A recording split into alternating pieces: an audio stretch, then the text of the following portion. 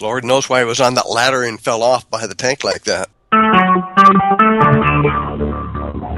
Talk shit.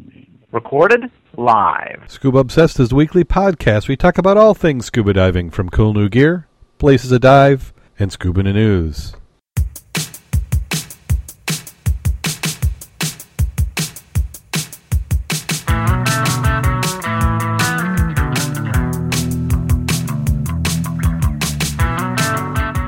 Scuba Obsessed episode 191 is recorded live February 27th, 2014.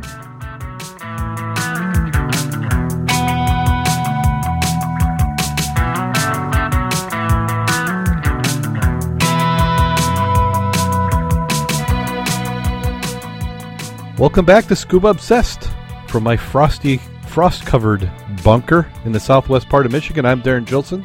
Joining me this week, we have Mac, the dive mentor. How you doing today, Mac? Well, I'm surviving, but getting over a chest cold. Oh my gosh! I'm glad to be here. Glad to be here. Well, that's how you developed those deep radio pipes. Well, I like that resonance quality I get, when you're all congested and can't breathe. But it sucks if you want to go diving. Yeah. Well, but doesn't breathing on a tank of nice dry air clean you up? Actually, I've been trying to do it a little bit warm, moist air. Makes it a little easier to breathe. And also joining us this week, we have Jim Schultz. How you doing today, Jim? I'm doing just great. I not only have the pipes for radio, I've got the face for radio. That's good. I think we may have a new nickname for him. And I want to thank everybody who's shown up in the chat room. We have St. Louis Sam. We have Mark. Who's the other one that you had in there? I'm scrolling off my screen. Rodney. And we also have Rodney in there so far. Thank you. And once again, we'd like to thank Steve Lewis for coming on the show last week. He was great. If you missed it, you want to tune into episode 190. And we even have a few people who have said that they've picked up the book. So I'm sure that Steve's glad to hear that. Let's go ahead and jump right on into the news. And Mac, that first article that you probably have, we're going to skip that one. Why not? I found a better one for it. Oh, did you? Well, why don't you go ahead and tell us which one you had. That for those who've been following in the news, we had some divers. That's Bali where they were at? Yes, correct. And they appeared to have been left behind by their boat. Yeah, I think I looked at yours first, and it talked about 7 people, 7 women divers. Well, I went to a different one because that didn't have much on it, and it said 5 women scuba divers found clinging to a coral reef after being lost at sea for 3 days in shark-infested waters off of Bali. It was 5 tourists, all female, 2 instructors, I assume are female, went missing during their 3rd dive. This says 5 have been found, so that means there's 2 missing. Fishermen spotted the divers 12 miles from where they were supposed to be, and the search has involved over 100 people looking for them, and that's been like 4 days. Yeah. I think that's an older article. After that one came out, I think they found 5 Japanese scuba divers were found alive today. Yeah, they found another one a few days after that find alive, and then I think they had the other one they didn't find. Wow. But that article that I had, which we can't cover because they end up being premium content on whatever website, was they're now accusing the boat driver of just abandoning, because it appeared that it was a short 30-minute dive by the sounds of it. They was fine when they went down. When they came up, the sea was had built quite a bit, and the boat was nowhere to be found. So the one I'm looking at showed pictures of the people, of the young ladies, and you can definitely see where they were sunburned, because one obviously kept her mask on, and she just burned a little crisp around her face other than where she had the mask on, and did not look like a fun time for any of them. No, 72 hours, no food, no water. And that's got to be say, water, but nothing to drink. Yeah, exactly. Floating in water. I think I'd rather be in the desert because I wouldn't be tempted to drink the sand. Well, they were saying that during the time they had the rescue effort, they had lots and lots of rain, so it's possible they could have had something to drink, put the mask out, collect it in their mask for water. It doesn't say not, but they're saying heavy, heavy rain, which would indicate to me they got a little chance to get some moisture. Yeah. The boat skipper said he was following the divers for 20 minutes before a sudden downpour made the water cloudy. He moved his 10-meter boat to a point 100 meters away where the divers expected to surface at the agreed time. He said when they failed to surface, he searched for them an hour before reporting the incident. Yeah, I mean, if that's true on how he handled it, I'd say it's not fine. But so they must have been doing like a drift dive? Well, it didn't really say that part. It also said the captain of the boat said, the captain of the rescue team had information the skipper had run out of fuel at some point and had to refuel before heading to the agreed meeting spot, which conflicts with what he just said. How do you run out of fuel, get fuel? You know what I'm saying? How did you get refueled?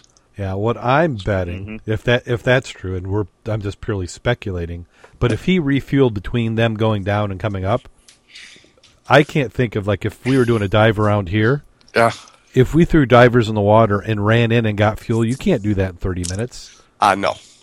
So he ran in, lost sight of them, and just kind of guessed where he thought they'd come up. The seas had built to a point to where when they came up, they weren't visible to him. Yeah. Mac, is there any indication that the submerged group had a surface buoy with them? Were they dragging a flag or anything?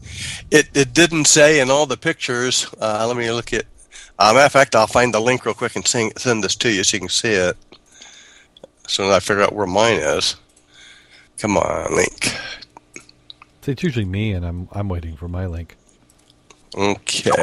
I just sent that to you on Skype. That's where I was looking at the pictures. Didn't come up yet. Okay. You didn't come up for you, Jim? Not on Skype. Did you get them yet, Darren? Yeah, I got it. It came through. Oh, okay. Yeah, I pasted it into the chat room, so if you happen to be one of the lucky ones in the chat room, you can follow along.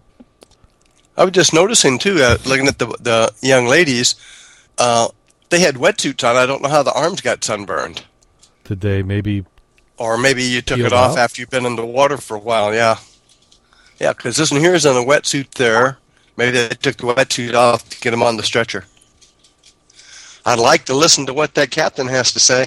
Oh, I think I figured out, Jim, what's going on. I think it got pasted in another session. So okay, I got it. There it is. Yep. Well, you posted it. That's what I was going to do, is post it. Let me see. Now I've got it up. Yeah, I saw the one photo before in the stretcher. Yeah, you're right. That one woman, she's got the mask burn right on her face. Oh, big time. Yeah, this qualifies for hardcore divers. Wow. And you're right, that one girl, she's got sunburns from, I think, Mac, it looks like it was a shorty. It could have been. Wetsuit. Because it's almost like a sleeve, or yeah. So the waves and current were quite strong, so fishermen who spotted them couldn't approach. Wow. Yeah, I was just trying to find out what they did about the last one. If you're missing a person still out there. Did they say how they got separated? Were they maybe in a couple different groups and came up in different spots? Or I'm looking at a different one I just caught. I'm seeing where that is. I just mentioned they're all experienced scuba divers, had at least 50 dives or more. Helicopter was sent out, but the heavy rain and winds kept it grounded. Now, I just repeated the other part about the skipper had run out of fuel at some point and had to refuel before heading to the agreed spot. Yeah, that's sad if that's what happened. But, I mean, is that ever appropriate when you put divers in the water? I mean, if you let them know that's what's going to happen. For a 30-minute dive and how much fuel have you got, you're not cutting your fuel that close, I would think. Unless they had not doing a drift dive, and you're not, how far should they be from your boat? And like Jim was saying, did they have any kind of buoys or anything like that for lighting and signaling? Yeah. Well, I saw in the comments, if you look down in the comments, one of them said... Didn't say. Said, it said, I thought they had to have a buoy with them. Oh, I thought it said they did. So, yeah, nothing's indicating that they did. Well, that one part said, if he told them to surface at brightly colored, but there wasn't referenced at that particular item. Yeah. Well, how about this next one? Oh, one item. I just found another one, an update. Indonesian rescuers recovered the body they believe to be the last of the 7. Okay. So the other one has been found, but dead. Oh, that's unfortunate. Yeah, because yeah. Well, how about this next one? A diver dragged underwater by a whale in New Zealand. This is a free diver. Claims that an orca swam over, grabbed his catch bag that was tied to his wrist, dragged him underwater until he almost ran out of breath. Experts are saying it's unlikely that it was actually an orca. Orcas are known to attack humans in the wild. Are unknown, to attack humans in the wild. Nor would they likely be interested in stealing a catch bag, since the contents, which include crayfish, are not likely to be part of their normal diet. They're thinking it's more likely the work of a pilot whale, species which has been known to drag humans underwater, always returning to the surface just in time before drowning can occur. This appears to be how the whales send people a message that they're feeling harassed, and people don't understand the warning signals given by a whale. Isn't this like what we talked about last week? Remember the free diver down? He's got his hand in the one mouth of the animal by the left and to the right, and we were saying, I don't think I'd put my hand in that animal's mouth since I'm free diving. Yeah. And then you're talking about takes him down, just what we talked about last week. Yep. Pulled him down, and he said, they said sometimes that the pilot whales can be confused with orcas. They're commonly called blackfish, and both occupy New Zealand's water. Huh. I don't know. Is there anything to be learned from that? I just like the comment that they seems to be almost sending a message. I'm going to take you down. I'm going to hold you here for a little bit, but I'm going to let you back up just in time. Yeah, it's we're in their world, and if they bring you up before you drown, that would give me a message. Yeah, you and me both. Now to do our triple threat of tragedy in the water, this next one, a tooth squeeze. This is an article written by a longtime scuba diver, and let's see. He says, you've probably noticed when your ears pop when quickly changing altitude in an airplane or even a car. The popping process is equalization and pressure changes. Said that's between the outer ear and the middle ear. If you're unable to equalize the pressure change, a painful earache occurs. This is called a squeeze. They said squeeze can typically occur in air spaces when the body when it moves from or to high-pressure environments. And this can be common in scuba diving. And he talks about different squeezes, ear squeeze, sinus squeeze, and the dreaded tooth squeeze. They said the tooth squeeze can result from small air pocket in a filling or crown or air leakage in a cracked or decaying tooth. With a change in pressure, airspace in the tooth is squeezed. Extreme pain is the result. The most common victims are scuba diver and military pilots. And then he goes on to talk about the change in depth. This is one thing I did not consider, nor did anybody warn me on, that I need to worry about a tooth squeeze. That was one of the common items they talked in our class years ago. I think it's called aerodermatology. And I can't even pronounce it today. Uh-huh. But it was called that one of the items they said check is make sure your fillings are good and you don't have any decaying teeth that you can get the seeping of the pressure in. Also, Dan had an article on this in the last month, a really better one than this one, because a guy was doing deep diving with rebreathers, and he had his actual several of his teeth come apart at 100-something foot doing his deco stops. Came up too fast. Well, it really wasn't too fast. It was just, you don't anticipate having that little bitty bubble under your tooth. Yeah. And then you come up normal and bingo.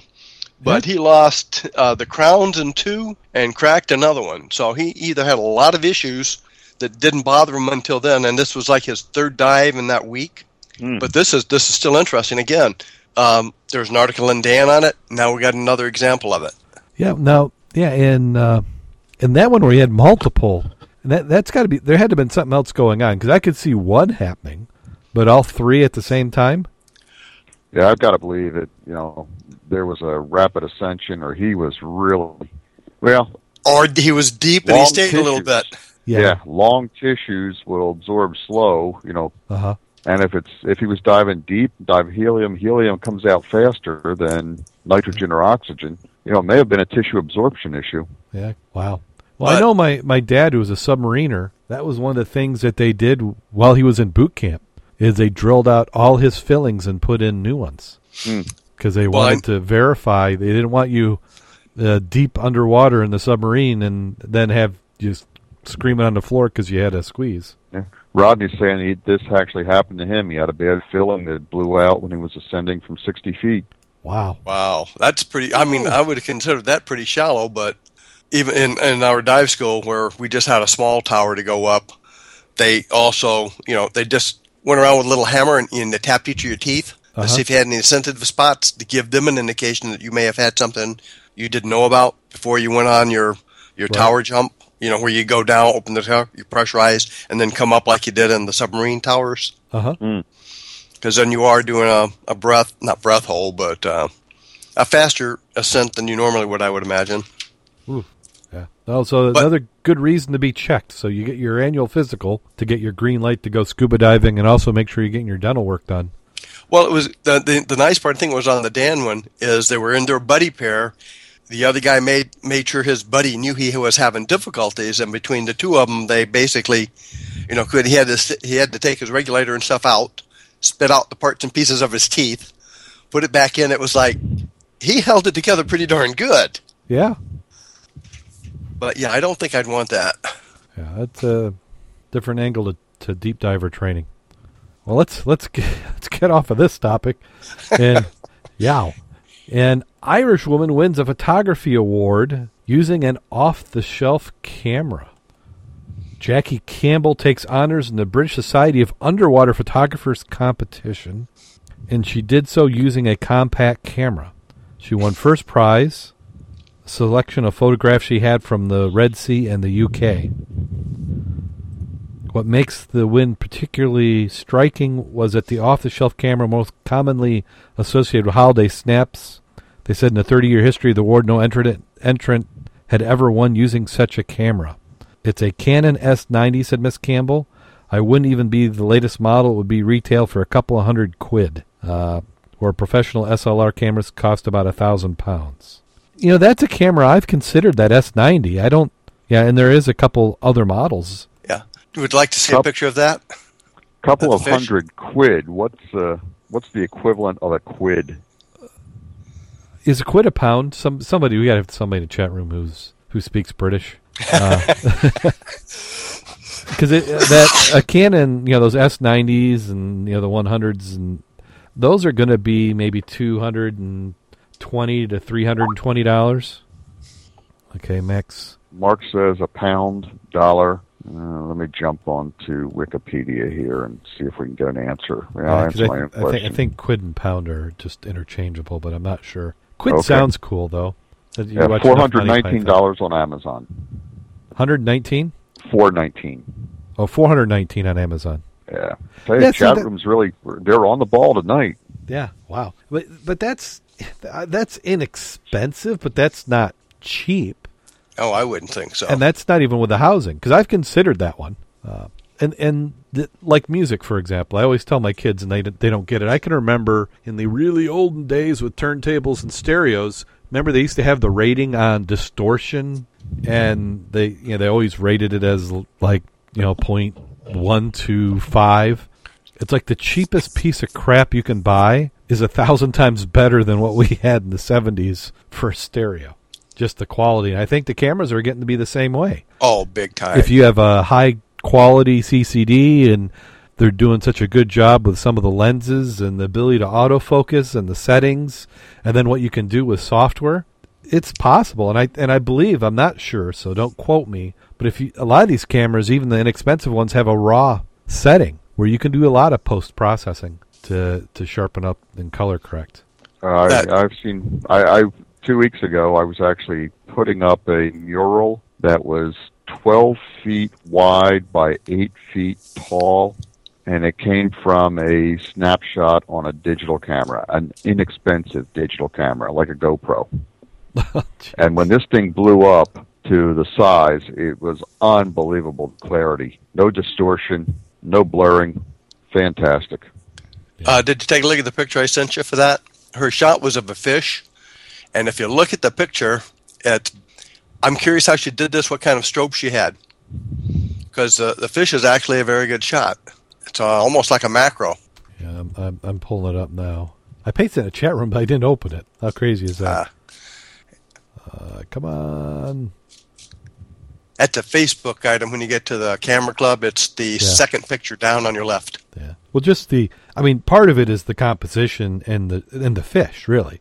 I mean, she should have bribed the fish because that fish that's a captivating shot. Yeah. Which then takes me back to the Irish Times. Very good, Jackie. But we're going to have to nick some points off her. She says she's self-described complete wimp when it comes to cold. She prefers to dive in the warmer countries, but with a busy work life and opportunities to travel around the broader coming even scarcer. She said she's going to have to learn to put up with the cold at home and start diving here. And we agree, so get a nice dry suit. I said that, guys. Yeah. I have a package in my living room waiting for you, too. Oh. Yeah, the cobbler's children run around bare feet. Yeah. Okay.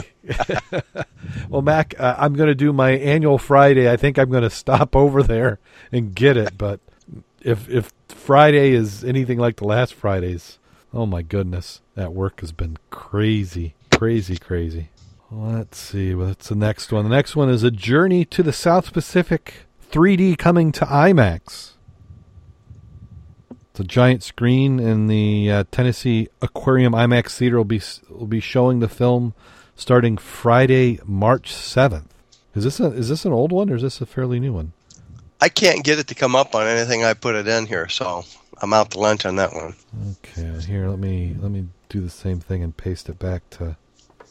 And you can't hear the sound effects, but the people who are listening to the recording can hear the Skype chirps. Let's see. And they talk about underwater. They said they used 4 camera teams, traveled more than 65 hours with 25,000 pounds of IMAX 3D gear to reach Pow Pow. Or Papau. Pupo. Papau. Zoom. Zap. Oh, I'm sorry. Capturing dazzling underwater scenes and met a 13-year-old islander named Joey, who became central to the story. So if you can't get a chance to go scuba diving, you can at least watch the video. Maybe I'll entice you to become a scuba diver. Dancing with whale sharks. And then we have the ODNR wants to boost Lake Erie sturgeon population. Yeah, I think everybody wants to boost the sturgeon population. Yeah, they said it was once plentiful in the Sandusky River and parts of Lake Erie. They were so numerous they're considered a nuisance fish. Bottom-feeding behemoths are now an endangered species in Ohio. The Ohio Department of Natural Resources wants to see more of them in Lake Erie. The agency is looking into whether it can introduce breeding populations of sturgeons into the lake. There's been quite a movement to reintroduce the sturgeon as well as protect their populations on the Great Lakes. It's a general movement to restore threatened and endangered species associated with improving water quality. ODNR usually receives 15 to 20 reports a year of sturgeon in Lake Erie. The agency believes one spotted are juveniles that swim down from the Detroit River, Lake St. Clair River in Michigan, where they have a healthy spawning populations. We've heard of some those things. Anecdotal reports that some spawn near islands, but those have not been confirmed. Sturgeon can grow to 200 pounds and live 100 years. They have no scales or bones, and they eat things such as mollusks and invertebrates off the lake bottom. I didn't realize they didn't have any bones. I always remember my grandfather's sturgeon story, where he and my grandmother were in this fishing boat, and he caught one, and the sturgeon was as big as his boat, and he was trying to get it up to the boat ramp, and my grandfather's yelling at her to get the net. She goes, "What am I going to do with the net? Put it over a fin?" And they paddled for a little bit, and then he got tired of that. He started the motor up, and that's when the sturgeon had enough and just snapped the line and swam away. So sturgeons are caught in other parts of the world for their eggs, which are used as caviar. On Lake Erie, they once eaten but are no longer considered a game fish, such as walleye and yellow perch. In the early 1900s, they were so prevalent some commercial fishermen would kill the sturgeons because the giant fish tore the commercial fishing nets. They said the ODNR would not reintroduce them in the lake as a game fish, but as another important piece of the Lake Erie ecosystem. Sturgeon could be one of the fish specimens to help lake mussels reproduce. Well, was it on the show, Darren, or was it someplace else? We were talking about sturgeon a week or so ago. If it wasn't on the show, it must have been somewhere else. I was interested or listening, and they were talking about how sturgeon, if you can keep the sturgeon population healthy, then the entire rest of the lake will be healthy. Instead of trying to promote, salmon or perch or any one particular species, if you can manage for the sturgeon, all other species will thrive. They are the sharks of the Great Lakes. That's where it was. It was at the Our World show Underwater? in Our World Underwater. That's where I heard so much about it. They are the sharks of the Great Lakes. Well, that's probably a fairly accurate analogy considering how old they are. They're an older species of fish. Yeah, the difficulty is they like to lay their eggs in gravelly bottom with a minimum of a 3 to 4 knot current. That's why so many of the rivers where they used to breed are no longer breeding grounds, because they've been dammed up and they don't have that kind of current like they used to. Sturgeon used to breed in the St. Joe River. Really? But now the only place you'll find them is over on the Detroit River because of the current. Yeah. And the current keeps the sediment and sand off the bottom and leaves the rocky, gravelly bottom, which is where they like to lay their eggs. Now, not to be a skeptic, but if you took the dams off the river, it's not going to always have that level of current. Is it the part of it, the silt washing away and exposing the gravel? Is that the other part of the equation? That's the other piece of it, yeah. The silt and the gravel. Yeah. When we were diving we were diving the Blue Water Bridge from Huron down to St. Clair. The last couple of years when we were there, they actually had National Geographic there, and they were actually looking at the breeding patterns of the sturgeon there. Mm-hmm. And they had the IMAX camera there at the time. That's been about 5 or 6 years ago. Yeah, well, at the Our World Underwater show, they had some actual video of the sturgeon breeding, and it's very interesting because the males will come up, swim alongside the female, and kind of bang into them with the back part of their body, the side of their body against the sides of the females to kind of, hey, let's go. But then the females will swim away, and the female actually chooses which male she will interact with. Huh.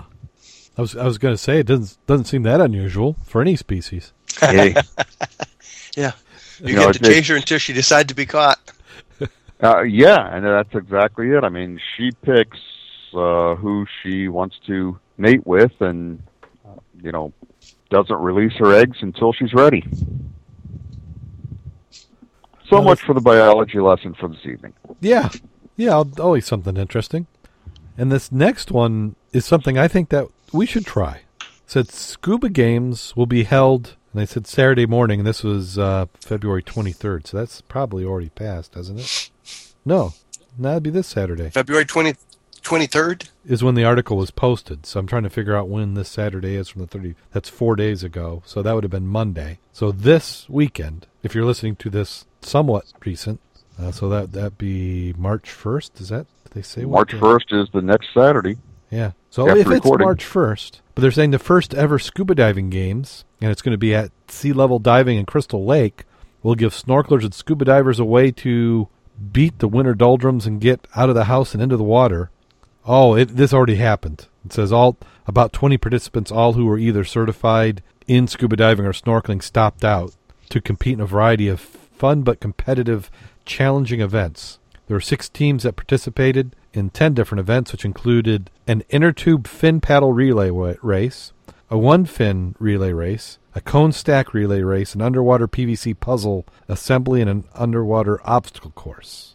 The president of the Sea Level Diving Archer Koch research online to figure out the different races and events. Koch, who is also a PADI master diver and trainer, checked online with different scuba diving shops, see what type of races they used in hosting similar events. He and another staff member tested all the events before Saturday's scuba games and trying out the 3-legged race, which required participants to walk, race underwater. He said, We were laughing so hard our masks were filling up with water. So I was looking at their board trying to figure out, though. The first item was called a torpedo toss, so I'm curious what that was. The second one was ping pong relay. Then it was inner tube push. Fourth one was beanbag drop. One fin race, and I can't make out the other one. Three-legged race, PVC puzzle. And let's see if I can make out anything else, but I can't. But I'm still curious what the torpedo toss is. Ping pong relay, I mean, is that like with a spoon in your mouth and you're carrying a ping pong ball? It might be like you're doing it but upside down. Oh, now that would be a chore. Yeah, so it's positively buoyant. You take the spoon, you hold it over the ping pong ball, because if you go too quick, the current's gonna blow it away. Now the torpedo toss, we've had these torpedoes that we played in pools. If it's the same thing, they're rubber. They're about 7-8 inches long, and they look just like a little mini torpedo. And you throw them, and they kind of just scoot around. We usually whip them at each other, give each other goose eggs on your head or something. I'm not sure I do that one. They could probably get confused with something else. Yeah. Something that. Before I say anything gets me in trouble. Now, how's this? It wasn't dive related, but if people want to know, one of the reasons why we dive is the chance to find stuff like this. California couple unearths $10 million in Gold Rush era coins. As the story goes, the California couple was out on a walk in the rural property, and they stumbled across what they thought was an old can of paint. They took a little bit of closer look, and they found 1,400 gold coins from the 19th century, half buried in the shadow of a tree.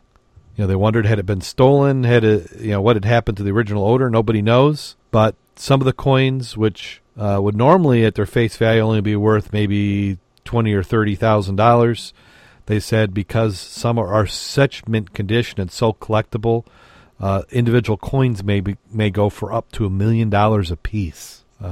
And they said that because over a long period of time, the way gold was circulated in coins is that they're convinced that this was a person's method of a bank account, because it couldn't have been just a one-time purchase. It had something that would have been purchased over a period of time, and coins from different periods of times were also mint. So they were uncirculated. Pretty much whoever bought them, put them together, and kept them buried. That is one thing you learn really early in life when you're metal detecting, is you put it on non-discrimination. You want anything. And when you pick up that piece of pipe and you say that's a piece of trash, you really quickly note, does it have end caps on it? Because it was not unusual for them to take a pipe, fill it full of coins, cap it again, and bury it. Yeah. My great-grandmother, I can remember this. I don't think I've told this story either. My aunt would take her go shopping every week just to get some odds and ends and to socialize. And she knew that she was on Social Security and a fixed income, so she'd slip, $20, $50. And, my great-grandmother would always complain and not buy anything. And it took her a while to figure out that my aunt was slipping her money. When she did, she got mad. And my aunt said, well, I know that you're tight on money and you could use it. So she took my aunt downstairs, and she had these painted canning jars. And she opened the top, and they're filled with $100 bills. She says, if I needed something, I'd go and buy it. Mm-hmm. I want an aunt like that. Yeah. Those are what dreams are made of when you're out there metal detecting. Yeah. And the family is trying to remain anonymous. They're going through an agent to help sell it. And then one of my customers during the day, the American Numismatics Society Association, they are actually at their show that's coming up. They're going to be displaying some of the coins. So I'll have to ask them how that goes. That would be cool to see one. That would be outstanding. Yeah. Outstanding to find something like that. Oh, certainly. And it is out there. It is. Whether it's bottles, it's something. There's something to be found. There's things that people will find 300 years from now that are in the ground now that we just have not found. Yeah. Or in the river. So you got to look. And then scuba dive operators in Florida are saying they're seeing a rebounding in the economy. They said 5 years ago, talk of diving among scuba outfitters had much to do with revenues it did with their underwater adventures, but as the economy has continued to improve the last 5 years, so has scuba business, many of whom saw a 15 to 20% drop in revenue around 2009. They think 2014 is going to be a good year. It's a good turnaround in the economy. They said last year their diving business increased 20% over 2012. I think a lot of that's going to be helpful, though, if you're around the seacoast, like Florida and California and Texas, more so than inland like we are. Yeah, I mean we're not gonna match their volumes unless somebody does something to market Midwest diving. Other than us, who've been talking about it forever and ever. Yeah, with heated dry suits. Yeah, well, actually, maybe these shops, if they talk about the increase in their revenue, doesn't that correspond with us having the podcast? Yeah. Maybe we're the cause of the increase. I almost believe myself. Okay. Did you see the other item they were talking about there? Free diving is growing a lot and brings revenue to our store that we didn't have 10 years ago. Yeah. Well, and then the stand-up paddleboarding has been another one that's increased people into the dive shops. And then GoPros. I think that the GoPro people taking videos and sharing them. Yep. Well, how about this? This one, I'm calling it Difo the Week, but it's really a stretch because you really have to search to figure out how this is related. And I don't even know who this person is.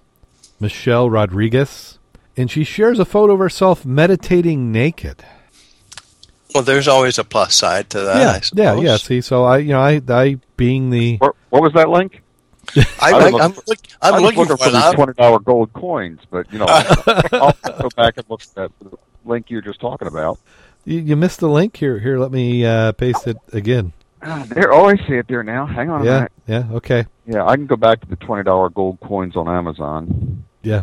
So for those who can't see this, then I'll be careful in my description. She is seen sitting cross-legged in the lotus position on a grassy lawn overlooking the blue ocean. And I think that's really what everybody should do before they scuba dive. Well, maybe not everybody. No, not everybody. I would probably have a towel under me at the least. Under you? Can we vote for under and over you? Well, that too, but I know personally I at least have something under my bottom. Yeah, because let's see, she's not sitting on a mat. They must not have ants. I was going to. That was my point. I think I'd get a little rash or something on my backside. I mean, I'm not that I want to call foul on this, but I think this was a publicity stunt because that photo got shared 1 million times.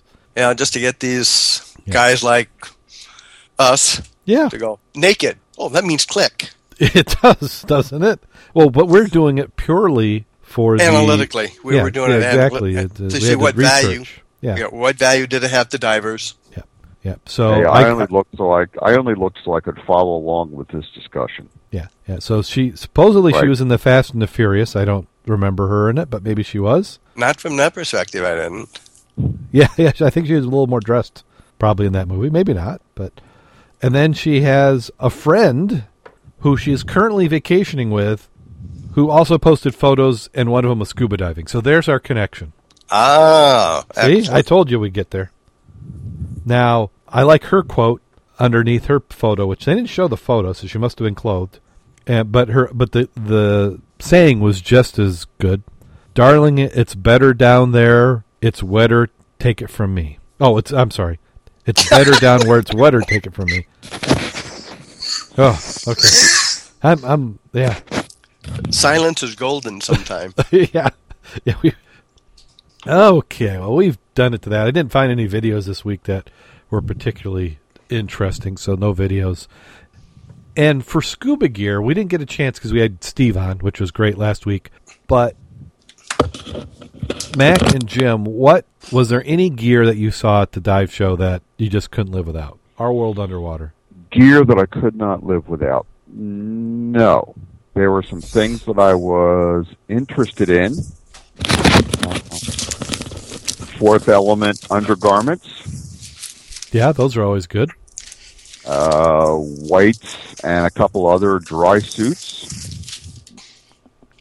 And full face masks. that's kind of what I was looking at.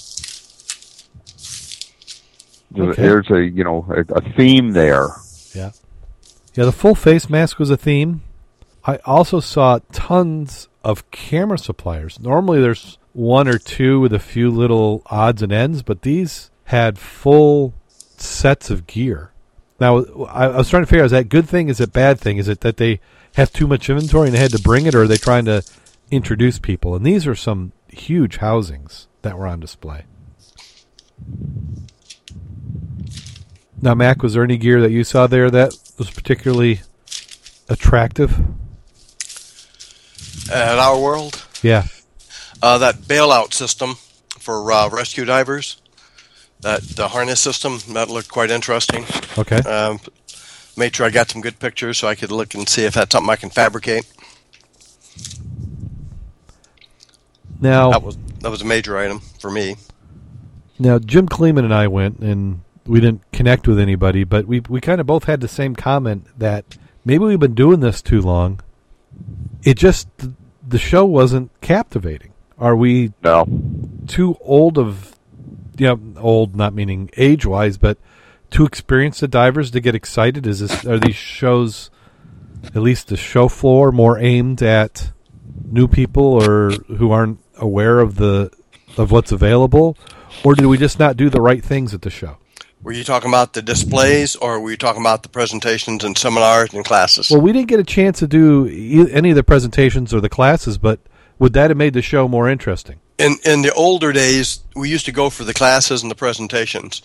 The displays were more of a nicety to have and look around, see if there's something you wanted to buy, because it was mostly trips. Yeah. But in the old days, we'd go there and spend the night. The club as a unit would go to the film festival. You'd go to the classes. Some guys would go to the photos. Some would go to the wreck diving.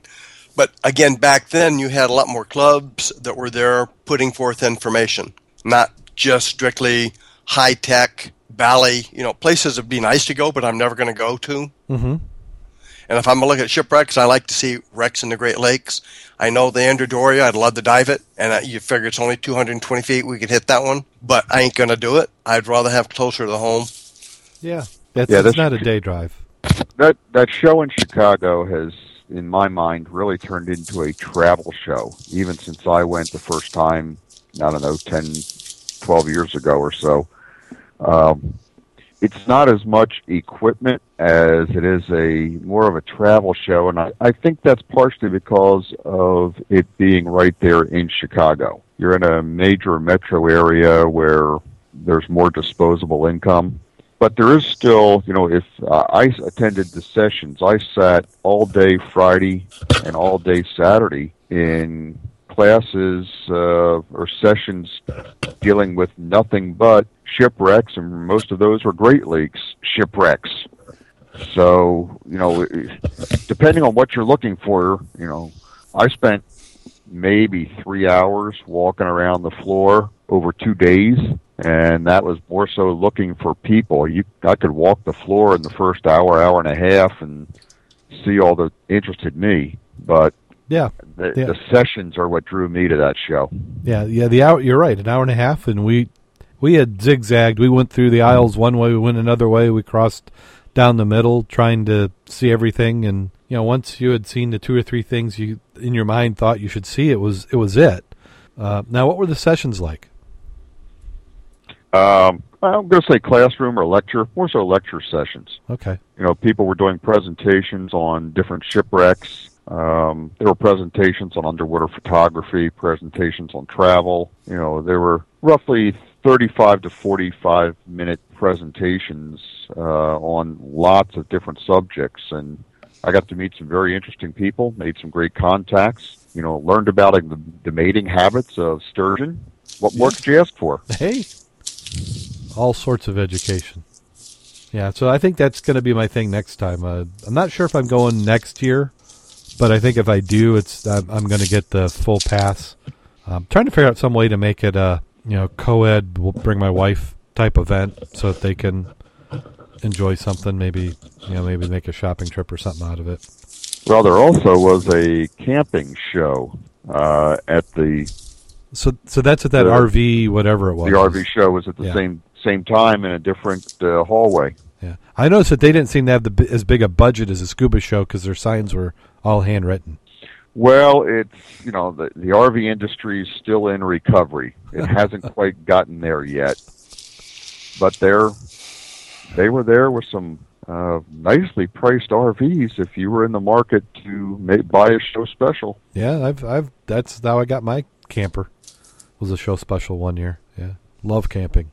Not quite as much as scuba diving, but camping can be a blast. So did anybody do more of it this year? We're going to have to get our dive camp trip. Yeah. Going again. Yeah, we can get some of those going. I'm going to try and be a little bit more organized on my weekends and make sure that we get out and do some stuff. Yeah, we just need to set a week and go camping up at Mackinac or Alpena or someplace and let the family do their thing while we're out diving. Yep, that's certainly a possibility. Now, did anybody get a chance to go to the Ford Seahorses show? I believe Mr. Curtis went. Didn't get too much feedback. I did post a picture there. Sass was there, of course. I think Rick was there, obviously, about the quarry. Yeah. But other than that, I have not had any other feedback. Yeah. I know we've still got coming up. You've got, let's see here. You got Scuba Fest on the 15th, and that's the one, Go Ships. Oh, Scuba Fest is one, that's in Ohio. Then you got the Go Ships, and that's up in Milwaukee, Wisconsin. Uh-huh. The Go Ships is the one Bob will go to overnight probably, and that's the one that's got the rebreathers. They do have techie gear, and the last time I went a couple of years ago, I liked it because they did have tech gear. It was more heavy in that aspect, and they actually had some people who weren't selling it, but they were displaying sonars and side scans that I cannot ever afford. And you just gnaw on your fingernails just looking at the pictures. Yeah. That I think that I've heard that shows more of the shipwreck hunter finders, deep divers. That is a fantastic shipwreck show, and if you want to see tech gear to dive wrecks or find wrecks or photograph wrecks or light up wrecks, that's the place to go. I mean, this is cutting edge shipwreck hunting and shipwreck research. And you get there is where they make the initial releases more often of things that have been found more recent in our area. They pretty much tell you there. Yeah, I will be there for doing a 2-day. I'll be spending the night. Okay, cool. So there's at least 2 from the club who will be there. So has anybody been getting out diving? I know that I haven't. Oh, I've been paying my doctor a lot of money the last 2 weeks. I've been looking for dive buddies. I thought I might have a chance to dive on a brand new shipwreck, but that did not come to pass, and probably will not come to pass right now. Yeah, for those of you, go ahead, Darren. I'm sorry. I was going to say I saw that there was a vessel that seemed to succumb to the depths in the river. Yes, the William Baum. It's a tugboat that has worked in and out of South Haven for many, many years. It has a very rich history of being involved in some rescues, and I'm not familiar with all the details of it, but it has been privately owned, but on display at the Michigan Maritime Museum. It's been at their dock for the last, probably 5 years or more. 5 years that I know of, and probably more. And they winter it right there at the dock with bubblers. Unfortunately, this past weekend, it sank at the dock. Huh. And so it's a steel-hulled tug, probably, I don't know, maybe 40, 50 feet long. Yeah, probably closer to 50 feet long, because it's about as long as Friends Goodwill is. And it went down at the dock.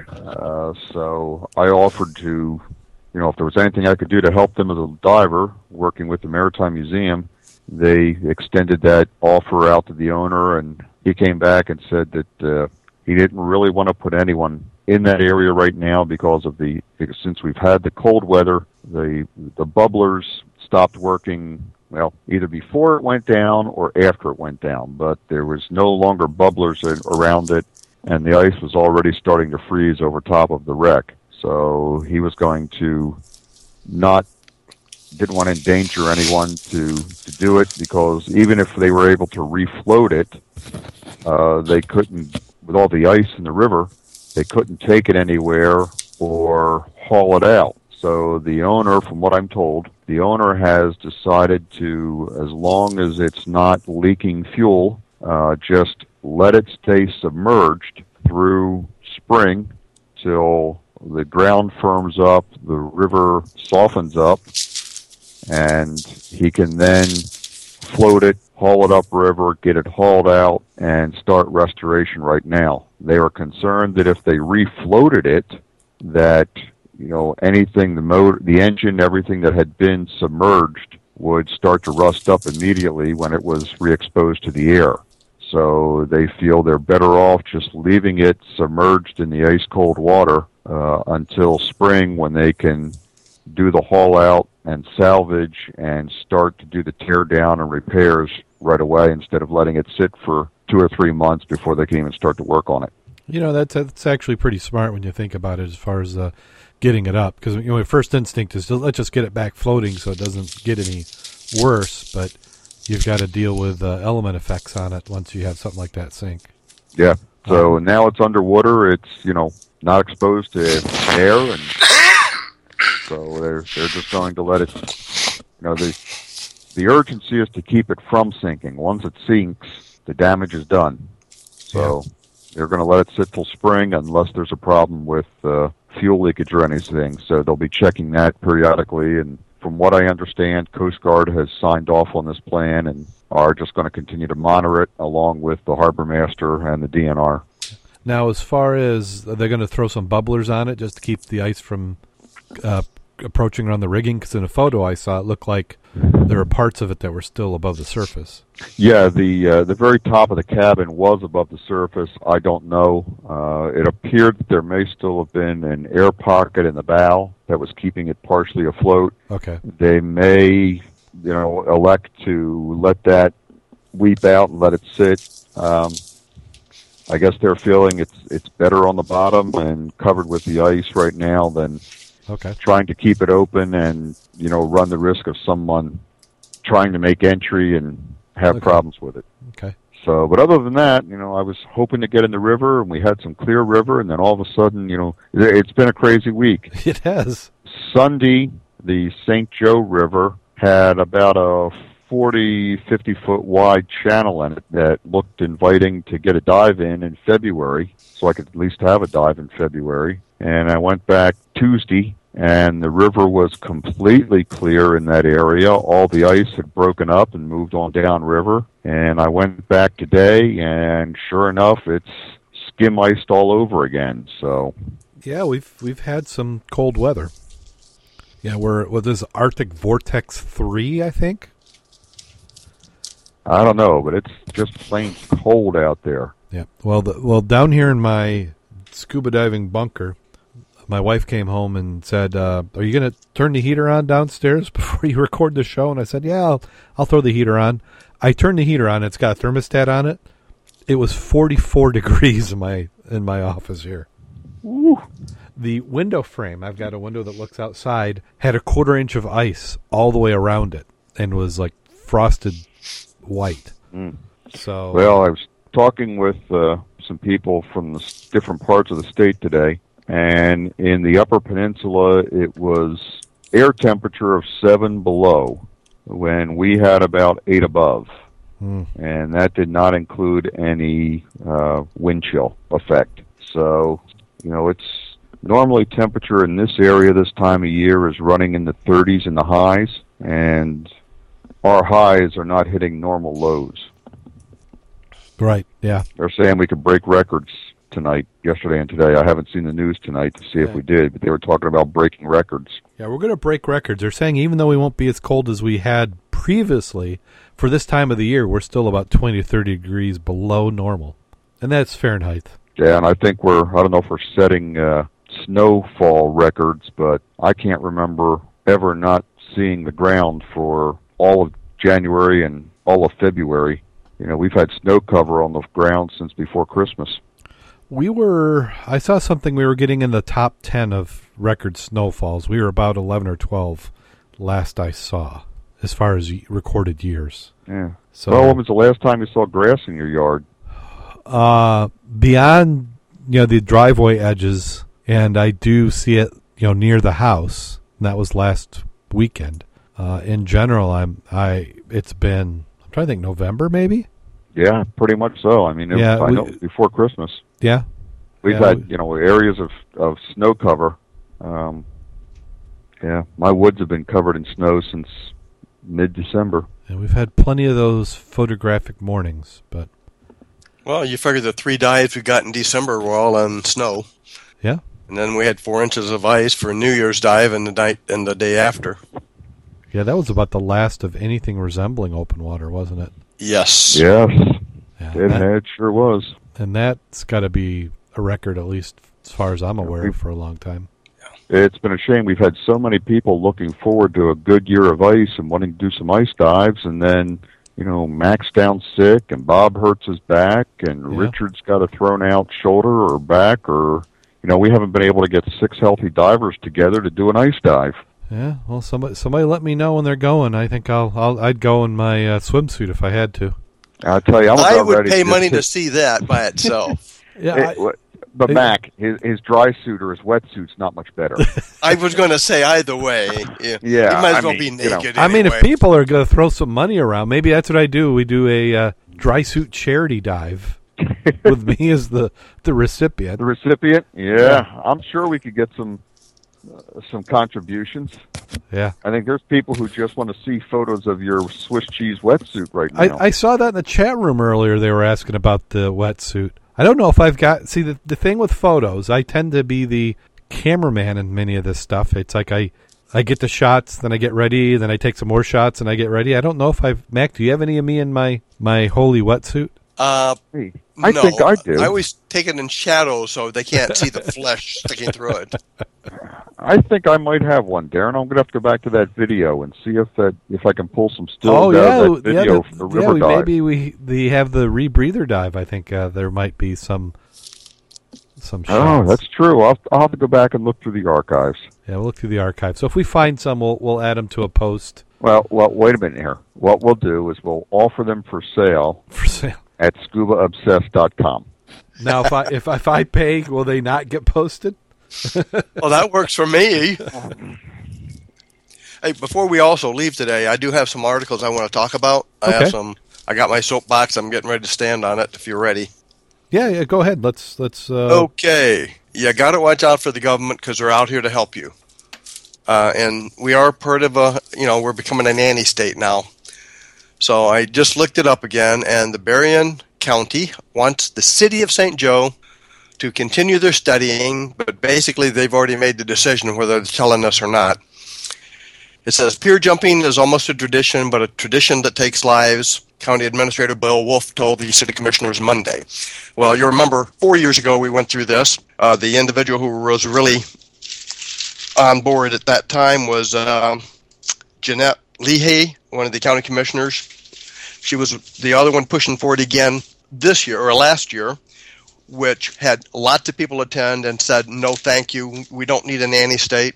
Well, it looks like other items we had talked about then, and they said, well, nothing's coming of it. Well, it is. Basically, this is what they want to do. They've been 10 drownings off the piers in the past 10 years. 5 from those who intentionally jumped, 5 from people who were washed off by the waves, okay?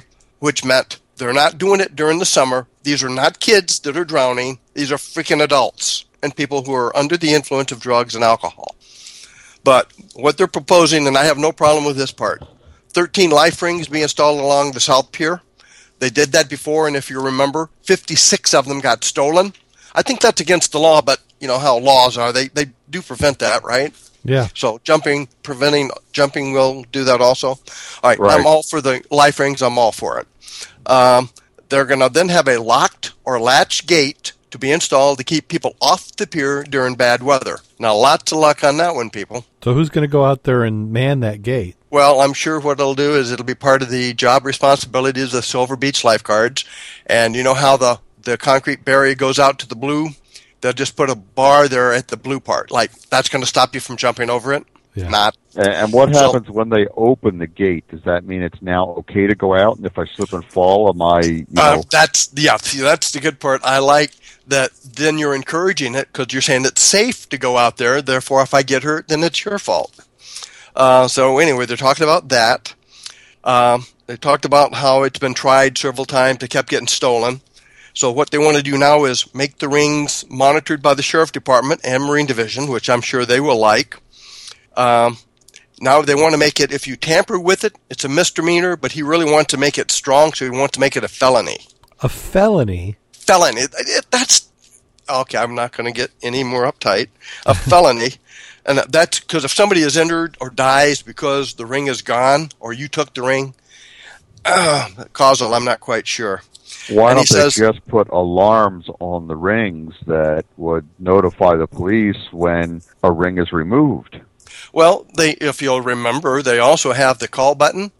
Yeah. And what were the guys doing? They'd run by it, slam the call button, and run away. So they get a 911.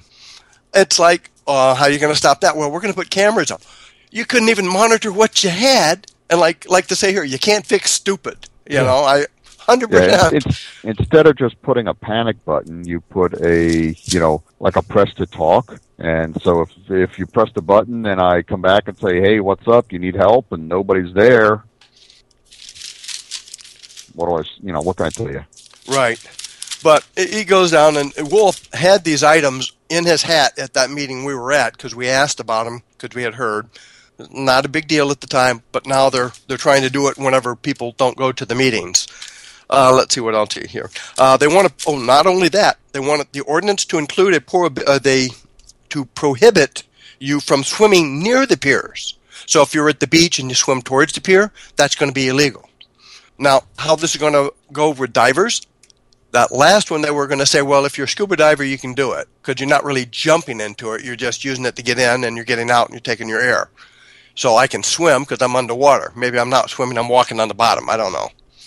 But it's again coming to be a nanny state, and I think I love the part about Janet's part is the bigger issue is it isn't about liability. It's saving lives. Well, I always hate the one, if it only saves one life, well, that's not true. It never has been true. It's an ism that sounds good, but it is not correct. If that were true, everybody would be walking around with marshmallows around their whole body so you couldn't possibly get hurt. But my point is, I would really appreciate anybody in the Michigan area from writing the council a note saying they are not for the they're all for the life rings. I am all for that. I am all for cameras, especially for the 911 call box. I am not for trying to make a gate to stop me from going out because on today's picture or yesterday's picture, it's got the Coast Guards going out on the beach, 3 abreast, looking for the ice because you know how people like to go out there and take pictures. Mm-hmm. How are you going to prevent that? You're going to make it a law? I can't go on the ice again. As a nanny state, you can't stop that. You can't legislate stupid, but you can have stupid legislation. And it's feel good. It won't stop it. Because the only other item I wanted to bring up, and I will go to the next committee meeting, is how many drownings have I had at Silver Beach in the last 10 years? I know I've had more than 10. Therefore, if you're going to legislate jumping off the piers, they have to legislate and stop the swimming at Silver Beach because it's dangerous. So let's go back to, they keep saying there's been deaths. So let's go back to those 10 deaths. How many of those deaths would have been prevented by any of these laws? None of them. Right. Not one. 5 being washed off the pier. Yeah, that's... It's inclement weather, and we have all been out there. I mean, I have dove there in a gale, which was when I was younger, but we were careful. We had hard hats on, we had life vests, we had dive gear. We were more situated for that than the normal person. Right. But I have been out there and taken pictures that I have seen people who didn't wear ice crampons. Mm-hmm. I mean, when I go out there, I am prepared that what if I fall? What if I do this? And I try to compensate for that. The people who got active on this last time were the surfers in Michigan. And I hope to hell they see this gauntlet and get back out there in the forefront with us again. Well, somebody's got to let the surfers know. Well, I will post it on ours again. Then I go to Third Coast, and I'll put the note up there because that's where I picked it up about 6-7 years ago. And the surfers are the ones who got people notified last time. Because if I can't swim near the piers, how am I going to launch my surf boat sometime? Yeah. And pretty soon it's like, well, does that mean I can't take my kayak out there? Because if I dump the kayak, I'm swimming near the piers until you know what I'm saying? Yeah. Well, the problem is there's a misconception that these legislatures are not doing their job if they're not passing laws, and I want them to stop it. I want them to take away some of these stupid laws that they're doing and not add more. Because what we're doing is we're doing what the fascist governments used to do, which is make everything illegal because then they can harass selectively people they don't like. Right. So you think if one of those politicians was swimming near the pier, he's ever going to go to jail for it? No. They're not going to do it for that. They're going to do it for the guy that they don't like him for some reason. He's not doing anything that would normally be illegal, but this is convenient to use and to charge him with. Right. Well, you see the comments on TalkShoe? St. Louis Sam was talking about scuba divers wind up going to court like surfers in Florida who protested being told they have to get out of the water during rough tides. It's the same thing. You're voluntarily taking the risk because you know the danger. Yeah. Now, if you're young and inexperienced, what does that mean? On one hand, it's telling me the kids in high school can get prophylactics. They can have birth control training. You know, you're 15, 16, 17. How can they have the rights to do that, yet they're not responsible enough to be able to walk on a pier or not? I don't know. But anyway, make sure if you talk to people, tell them they're trying to do this jumping off the pier thing in St. Joe again, and that's really going to be to our detriment. We don't need a nanny state. We need Darwin's law to maybe help out a little bit. Yeah, I agree with you here. So let everybody know. We'll have to do some tweeting on it and some social media. Let them know to be aware. Now, so was this just their annual meeting? They have a monthly meeting? So the county passed the buck to the city? Is that what it is? This was Tuesday, February 25th is the paper. I got the article because I wanted to go look at it. I think they have a meeting twice a month, and I will look at the itinerary because I got that on one of my favorites so I can keep track of what they're trying to do behind our back, which is exactly what they're doing. They try to get their ducks in a row, which I would too in a committee meeting, then present it, listen to the comments from the populace. The populace last time had nobody in favor of it. The only other item I was going to say about that is Sheriff Bailey was there last time, and he definitely supports the life rings, as I 100% all for, but he is not in favor of a pier jumping ordinance, and I concur. That is hard. Right. It's not in the summer when the kids are out there jumping. It's not bad weather. It's safe. And the 4 areas they use, I've dove out there, checked them out. What they're doing is not going to hurt them. It's like I tried to ask the lady last time, how many have actually been hurt diving out there? Well, their initial said, well, we're trying to prevent them from drowning, not getting hurt. Duh. Well, why do we let swimming? Let's just put no swimming on the beach. Well, that's why I want to do my little... If you're above knee deep, then you're too far out. That's just crazy. Well, you can't even be by the pier, though. Remember, they want to make that part of the law, too. And they mentioned that last time. He said, what are you guys going to do? Put buoys out there 50 foot from the pier so you'll know? Because people can't judge 10 feet or 50 feet. I know I can't. Yeah. So who's going to take care of the buoys if you put them out there? It's interesting. But if we don't say anything, we don't get to complain about it. Yeah, I really like your analogy, Mac, about, how many deaths have there been at Silver Beach. So, what are you going to do? Shut down the beach, prevent swimming so that you don't have any drownings? My point is, and the people drown when? Rip tides. They get them. And what do? You already have the flags. You already have the system and you have lifeguards. Excuse me. You have lifeguards, and you still have the deaths. And let me ask this. When there are days of red flag and the beach is officially, they're saying conditions are too bad to swim, is there any ordinance or law that you can arrest people when they're doing that? No. Why would you have a law? Do you even bother to keep lifeguards on duty on days that there's no swimming? What, you think those would be the days to encourage people to stay out of the water? But see, when we have the good waves, I like to go out there and play. But when I play, I've got my suit on, or I've got a good suit, and as I get older, because I know I can't go out there and give somebody some assistance. I could get to them. I'd probably drown getting back. But I take a vest with me. Every time I go out there, I have a inflatable vest that's not inflated, obviously. So if I needed to go, I could go. You know how that is. Mm-hmm. Being out there and having a throw bag, damn good idea. And look how many people drown going to help the people who eventually get back in. Yeah. And you know why? Because they're the young little farts who are buoyant. The old guys like me go out there and have a freaking heart attack trying to get them in. But I'll leave that alone. Anyway, that's my soapbox. If you get a chance, if nothing else, write a little note. I'll put something on Facebook so we can look at the who to send it to and the address and say you're expressing your displeasure. Great idea on the life rings. Love it. Don't like the idea of the other because it's nonsensical. It doesn't make a difference. Yeah. Yeah, I agree. Well, we'd like to thank everybody again who came and joined us in the chat room. Thank you for listening. It's going to get warmer up here in the Northern Hemisphere, and we're going to get some diving in. You can follow us on our website, www.scubaobsessed.com. Also on Facebook, facebook.com/scubaobsessed. On the Google Plus, which is www.google.com/+scubaobsessed. And Twitter, @scubaobsessed. And on there, we post a lot of our news articles that we've got. And I'm going to be adding a newsletter subscription, so you can sign up for the newsletter. Don't go to the website yet, and that's as of now.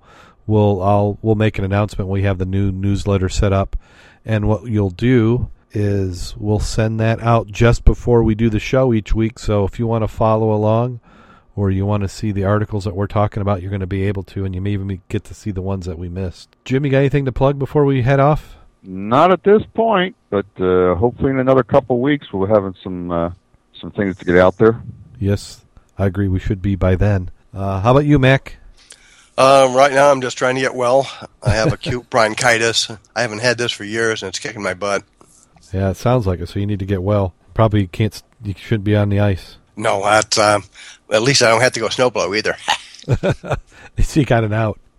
Okay. So I thought you made Sharon do all the snow blowing. Shoveling anyway, today. Shoveling? Okay. Shoveling today, yes. Okay, well, you guys ready? Yes, ever ready. Okay. And this one's an article that was sent to us. It didn't say what newspaper or thing it was from. It says, and it seems to be written in the first person. It says it's important for men to remember that as women grow older, it becomes harder for them to maintain the same quality of housekeeping as when they were young. When you notice this, try not to yell at them. Some are oversensitive, and there's nothing worse than an oversensitive woman. My name is Ron. Let me relate how I handled this situation with my wife, Carol Ann, when I retired a few years ago. It became necessary for Carol Ann to get a full-time job along with her part-time job, both for extra income and for the health benefits that we needed. Shortly after she started working, I noticed she began to show her age.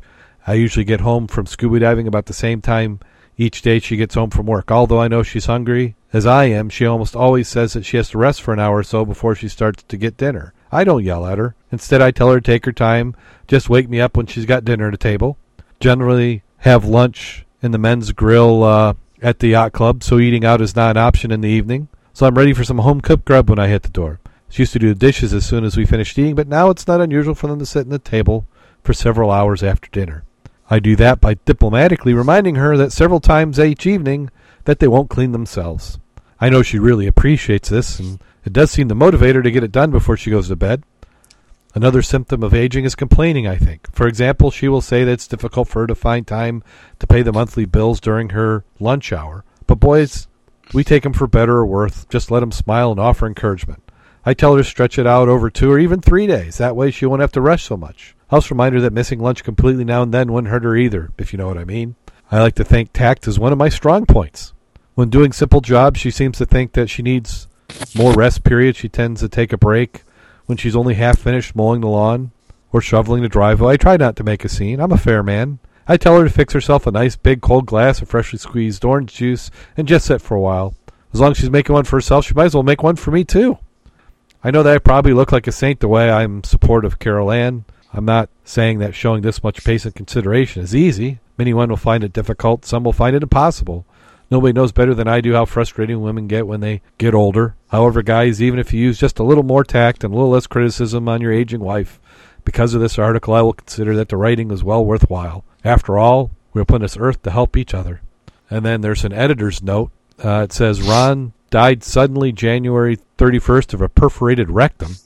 The police report said he was found with a Worthington 80 cubic foot cylinder jammed up his rear end with barely 5 inches of tank bed showing. Large mallet was found nearby. His wife, Carol Ann, was arrested and charged with murder. An all-woman jury took only 10 minutes to find her not guilty, accepting her defense that Ron somehow, without looking, accidentally sat down in his dive gear.